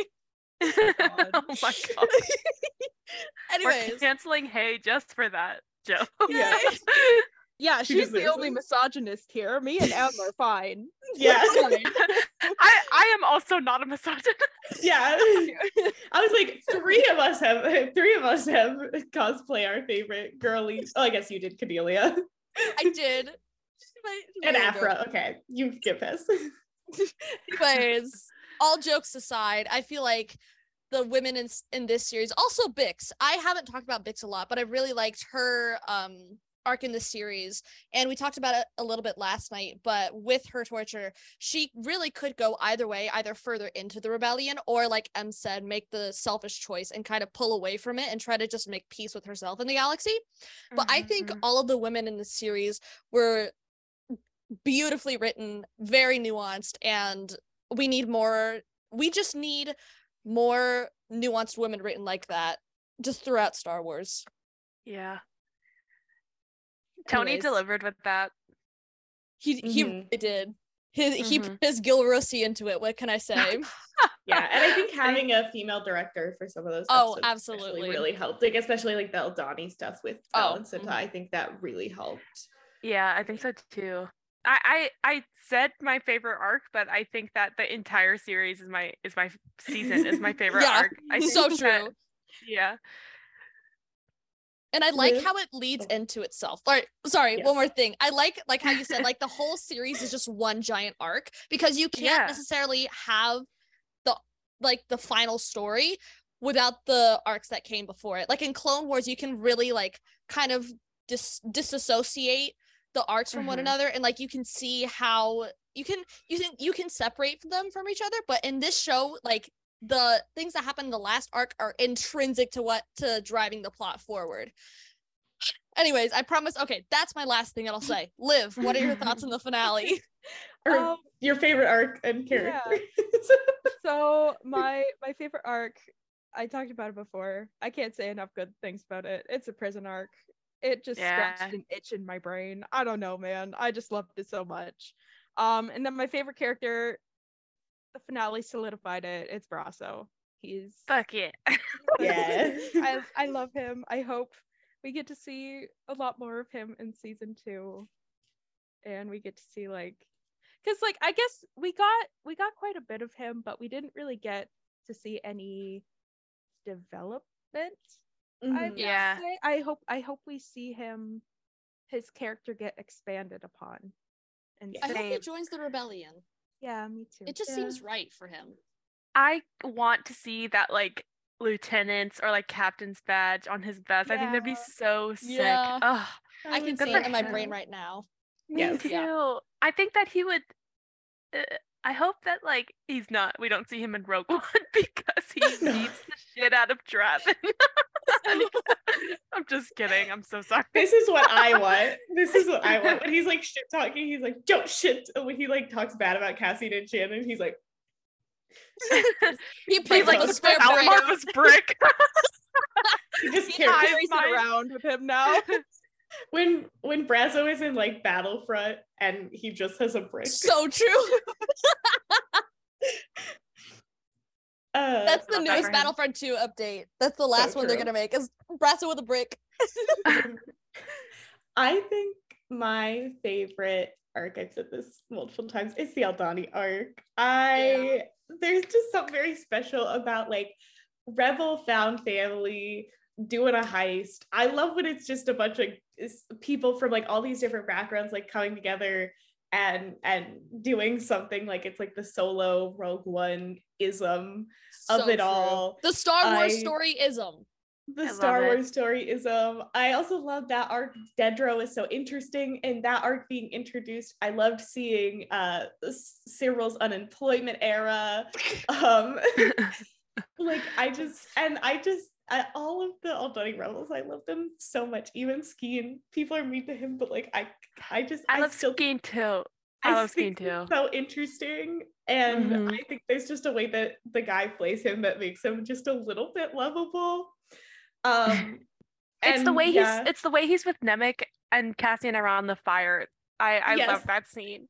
Exactly it. I probably watched I watched the first 3 episodes that came out like constantly, but I think I've watched the Aldani arc the most now, and I will probably continue to watch it the most. I love it. And yeah, a lot of my favorite characters kind of like, obviously besides like the already like Cassian and the already introduced characters, Cyril was definitely a favorite. Gorn, of course, my man, I miss him so much. True. I want to know everything about him.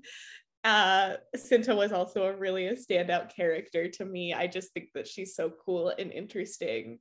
And also Brasso, of course, she was so cool. And Clea, I think Clea was so cool, and I'm so interested to see her more in season 2, and see more of like her relationship with Luthen, and like now if like Cassian's in it, like I'm interested to see their dynamic, especially because we kind of still can live in the theory that she might be Cassian's sister. I'm all for it. I'm all for it too. I think it's totally possible. It would make sense. And people are I know some people are angry, like, oh, this white woman, which first of all, I don't know if we should be generalizing about that, but like this white woman, just because she's a white woman doesn't mean she could be Cassian's sister. It is very feasible for her to be Cassian's sister. Okay. Also, Diego is a white man, and I think that people need to start separating ethnicity from race. That's a whole other conversation, though. Yeah. Well, also, it was funny to be like, she can't be that, but then I saw people be like, I think maybe she's like she could be Sabe, or she could be like raised. The Sabe argument. Oh my god! I was like, first of all, Savi and Mon Mothma are the same age, and that's clearly a 25-year-old woman, because the actor Elizabeth is 25, and there's no way they're having her play like a 40-year-old. No, I don't know. Vader 2020 has done irreparable damage to our society. Sorry.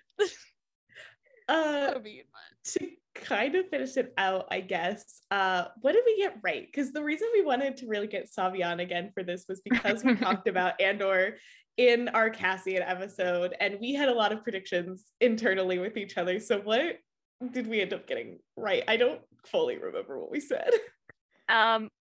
I looked at the thread before this episode that I had made around that time that I came on the episode, and I got nothing right. Absolutely nothing right. I didn't get Bix and Cassian. Well, at first, when we didn't have Bix named, I thought that they were siblings, and they were not siblings. I thought that Melshi was going to be Cassian's last hug until Rogue One, and I was obviously very wrong.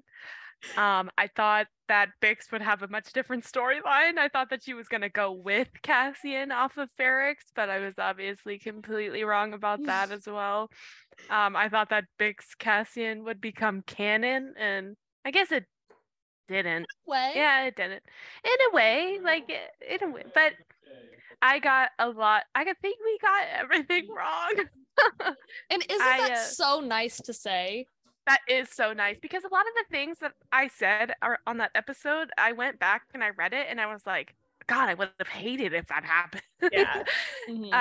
I thought that Melshi and Bix would meet. I was wrong. I thought that Melshi would go to Ferrix with Cassian. Like, I thought that, no.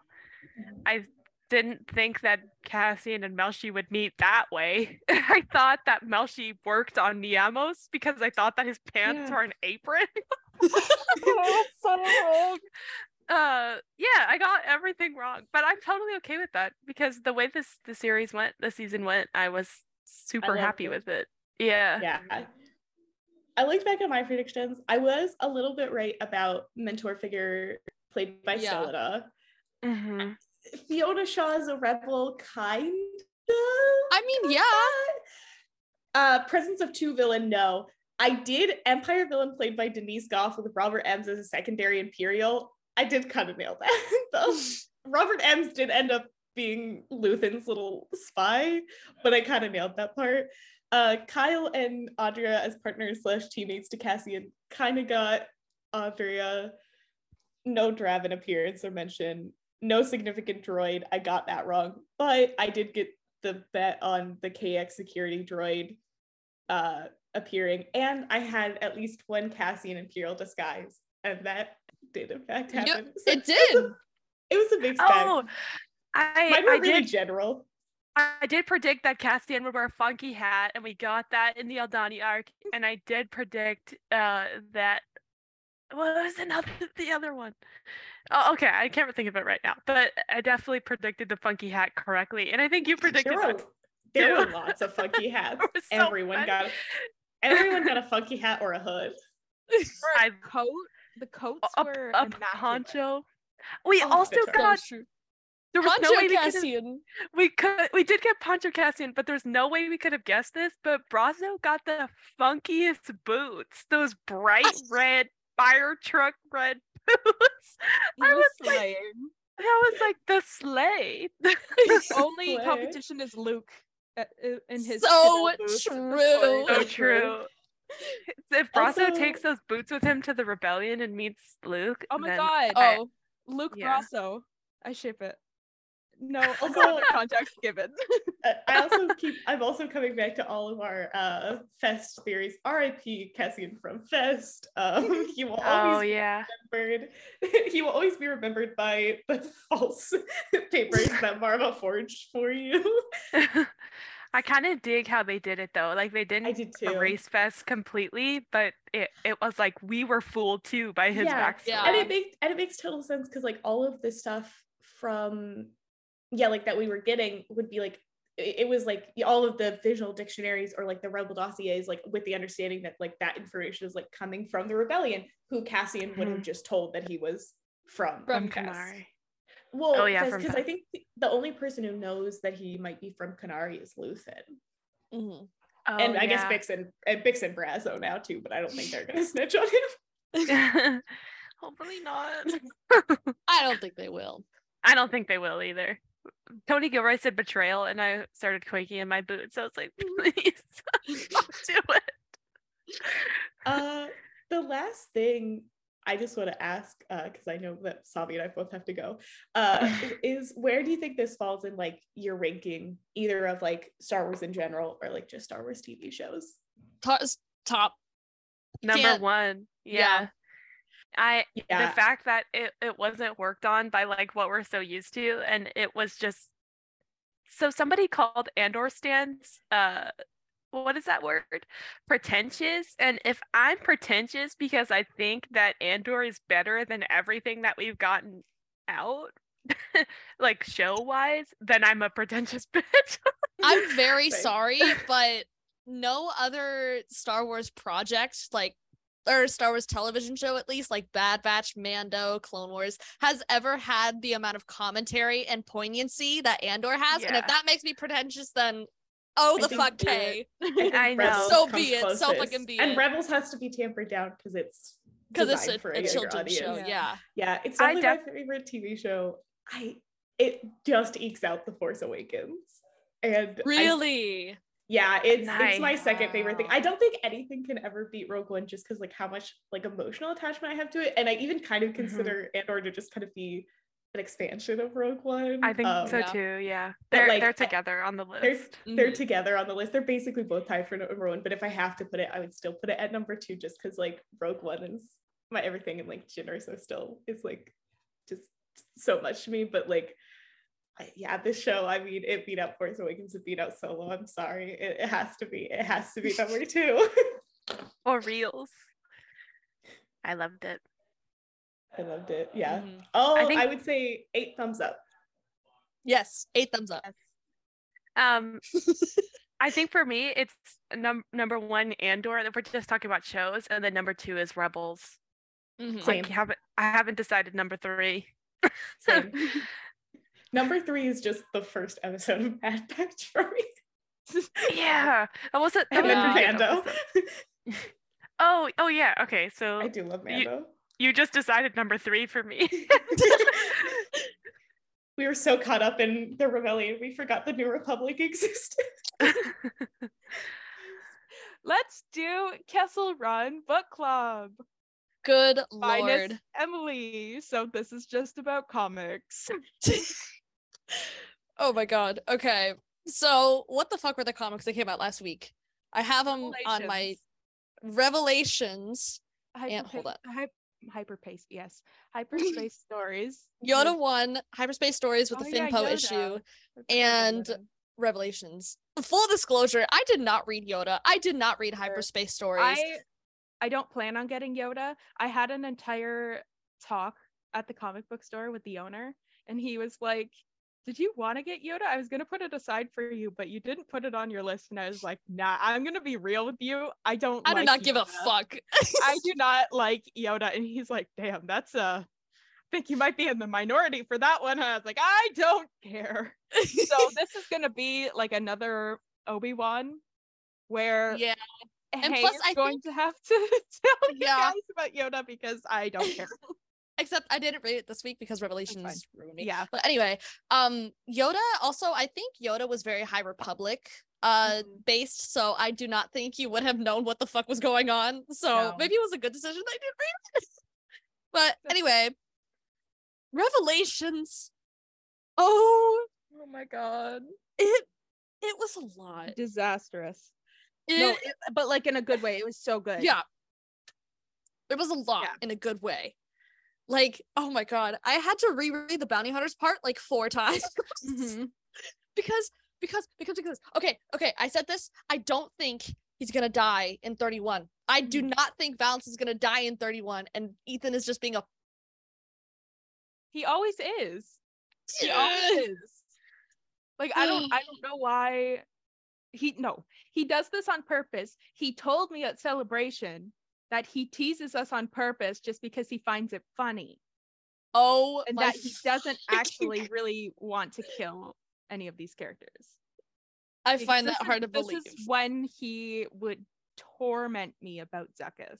Yeah. But then at Celebration, he was like, they would never let me kill him off, right? I just do that to be funny. Like, fuck you. You fucker.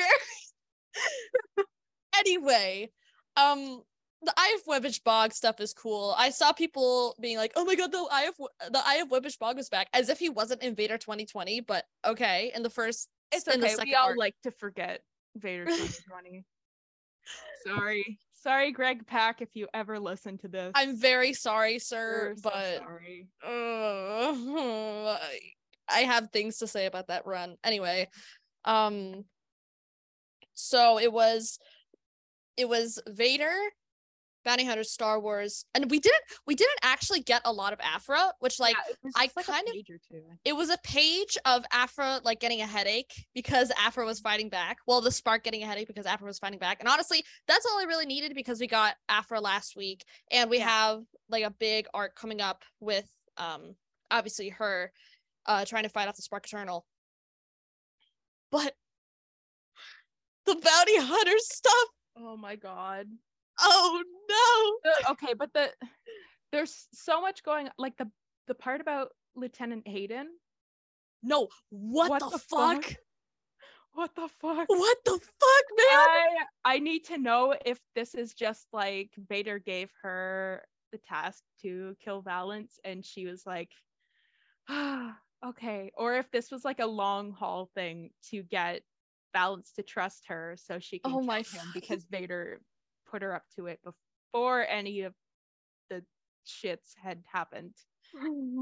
Both hurt a lot. Not looking forward to that. And the implication that he gets shot in the face and falls off a cliff. That's So fine. Star Wars 29 coded. Yeah.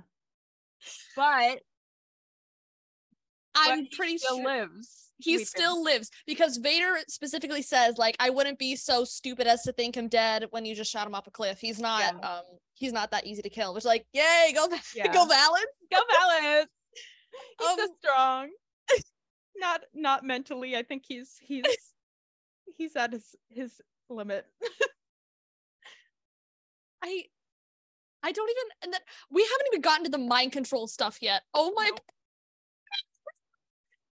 it is so bad for me specifically. Yeah. Like, I don't even know if he's gonna see Cordelia again. Like, I'm not sure at this point. What? Stop. I need Stop. to be on a watch if you're picking up Yeah. what I'm putting down I know. the next couple issues. Like, I can't. I'm too fucking invested in the comic series. The panel of Valance shooting Zuckus. No, like, I am what in the your fuck? walls, Mark Ethan Guggenheim. Mark Guggenheim and Ethan Sachs, I am in your walls. Ethan didn't do that. That was No, Mark. no, If he Ethan had does it later, but no, he has to. They all collabed. those bastards. I Ethan can't. did that, like, for me specifically, but like in a negative sense. Yeah, He did that because he knew it would make me cry. yeah. Even though we know Zuckus survives. It took me Mhm. about 5 minutes to remember that, though. But Yeah. it's fine. Ugh. It's not good. And then the big spread at the big splash at the end with Tonga fighting Valance.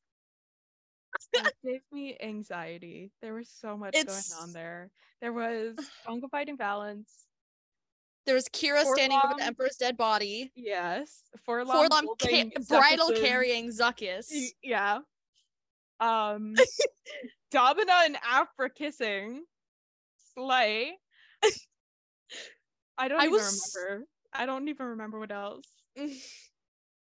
Revelations, in short, Revelations was a lot. It was a lot of what the fuck is happening and a lot of oh my fucking god. Yeah.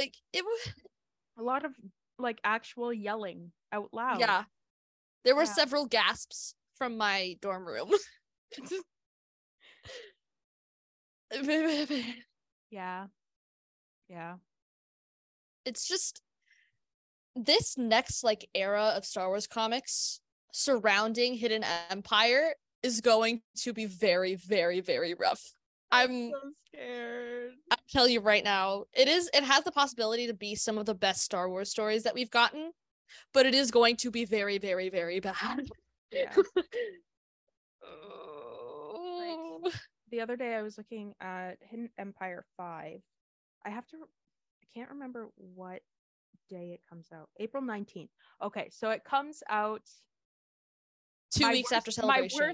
So my worst fear will not come true. I will not be having a mental breakdown in the middle of the British Museum. Okay, because excellent. The preview came out. It comes out the next week, so we're fine. Okay, we're good. Charles Soule is safe for now. For now. Ethan is not. I'm telling you right now. No. He's not. I am in his walls. Yeah. Oh. All in all, Revelations gets 2 thumbs up. Yes, it was very good. It was really good. A lot of emotional damage though. Yeah. Hyperspace Stories did in fact canonize Rey as a stuffed animal enjoyer. Yeah. She's just like this podcast for real. Like, what else can I say? Yeah.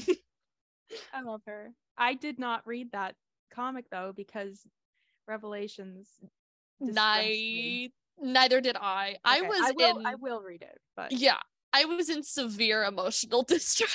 Yeah. Like I don't think I even understand how wrecked I was. Mm-hmm. No, it was bad because like I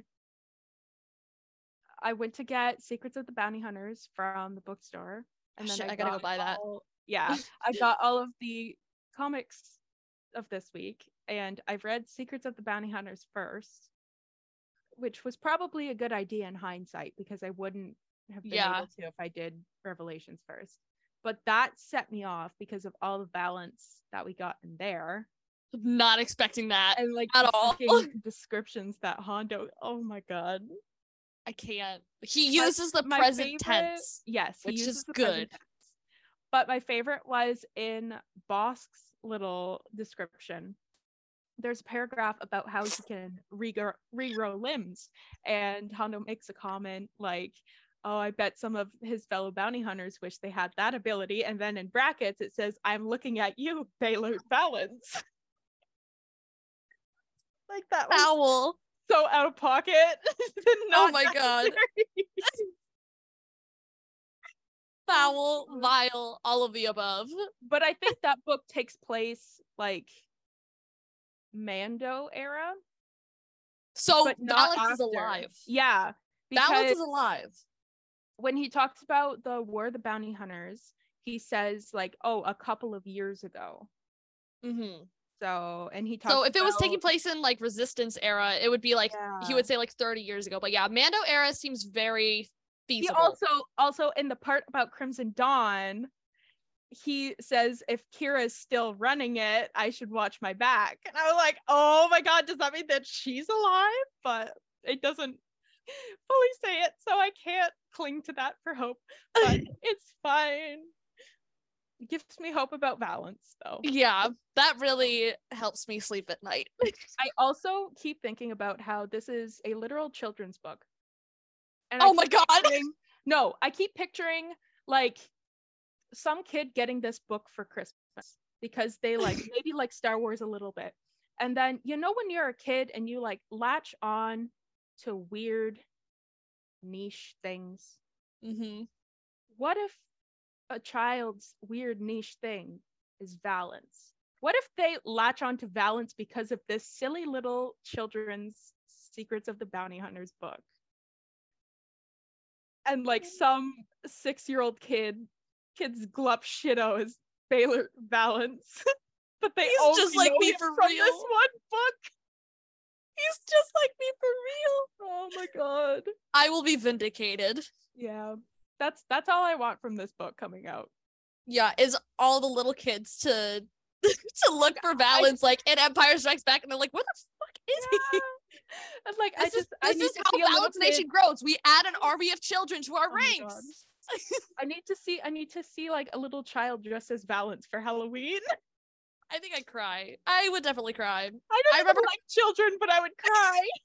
I remember I got mushy at Celebration when that one kid like showed me that picture when I was dressed as Valance of his dad dressed as Valance. If I saw little kids dressed as Valance, I would probably scream, cry, throw up, and break down. Yeah. Any other thoughts on the comics this week? No. I don't Excellent. have any other room. Thoughts? Well, in literacy updates, I just passed the halfway mark through Convergence. I'm thoroughly enjoying this book. I don't think I've eaten a book up this quickly in months. Literacy has fully returned, everybody. A round of applause for me. I'm not sure what Savi and Emily are reading because unfortunately they had to go be captured by bounty hunters.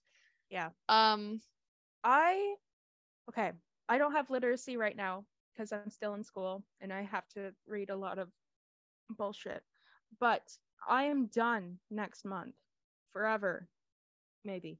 So maybe my literacy will return next year. I'm really hoping so because I have a lot of Star Wars books on my bookshelf that just sit there that have never been read. So Yeah. Here's to hoping, but I believe in you. thank you. Well, with that, thank you all for listening to this episode, this kind of recap / finale recap of Andor. You can find Savi's podcast with her friend Lynn's Stardust Records on anywhere you find our podcast. We have the same podcatchers, Spotify, Apple Music, etc. All of Savi's links to her social medias will be in the description, as well as links to her podcast with Lynn's. Thank you all for listening, and may the force be with you.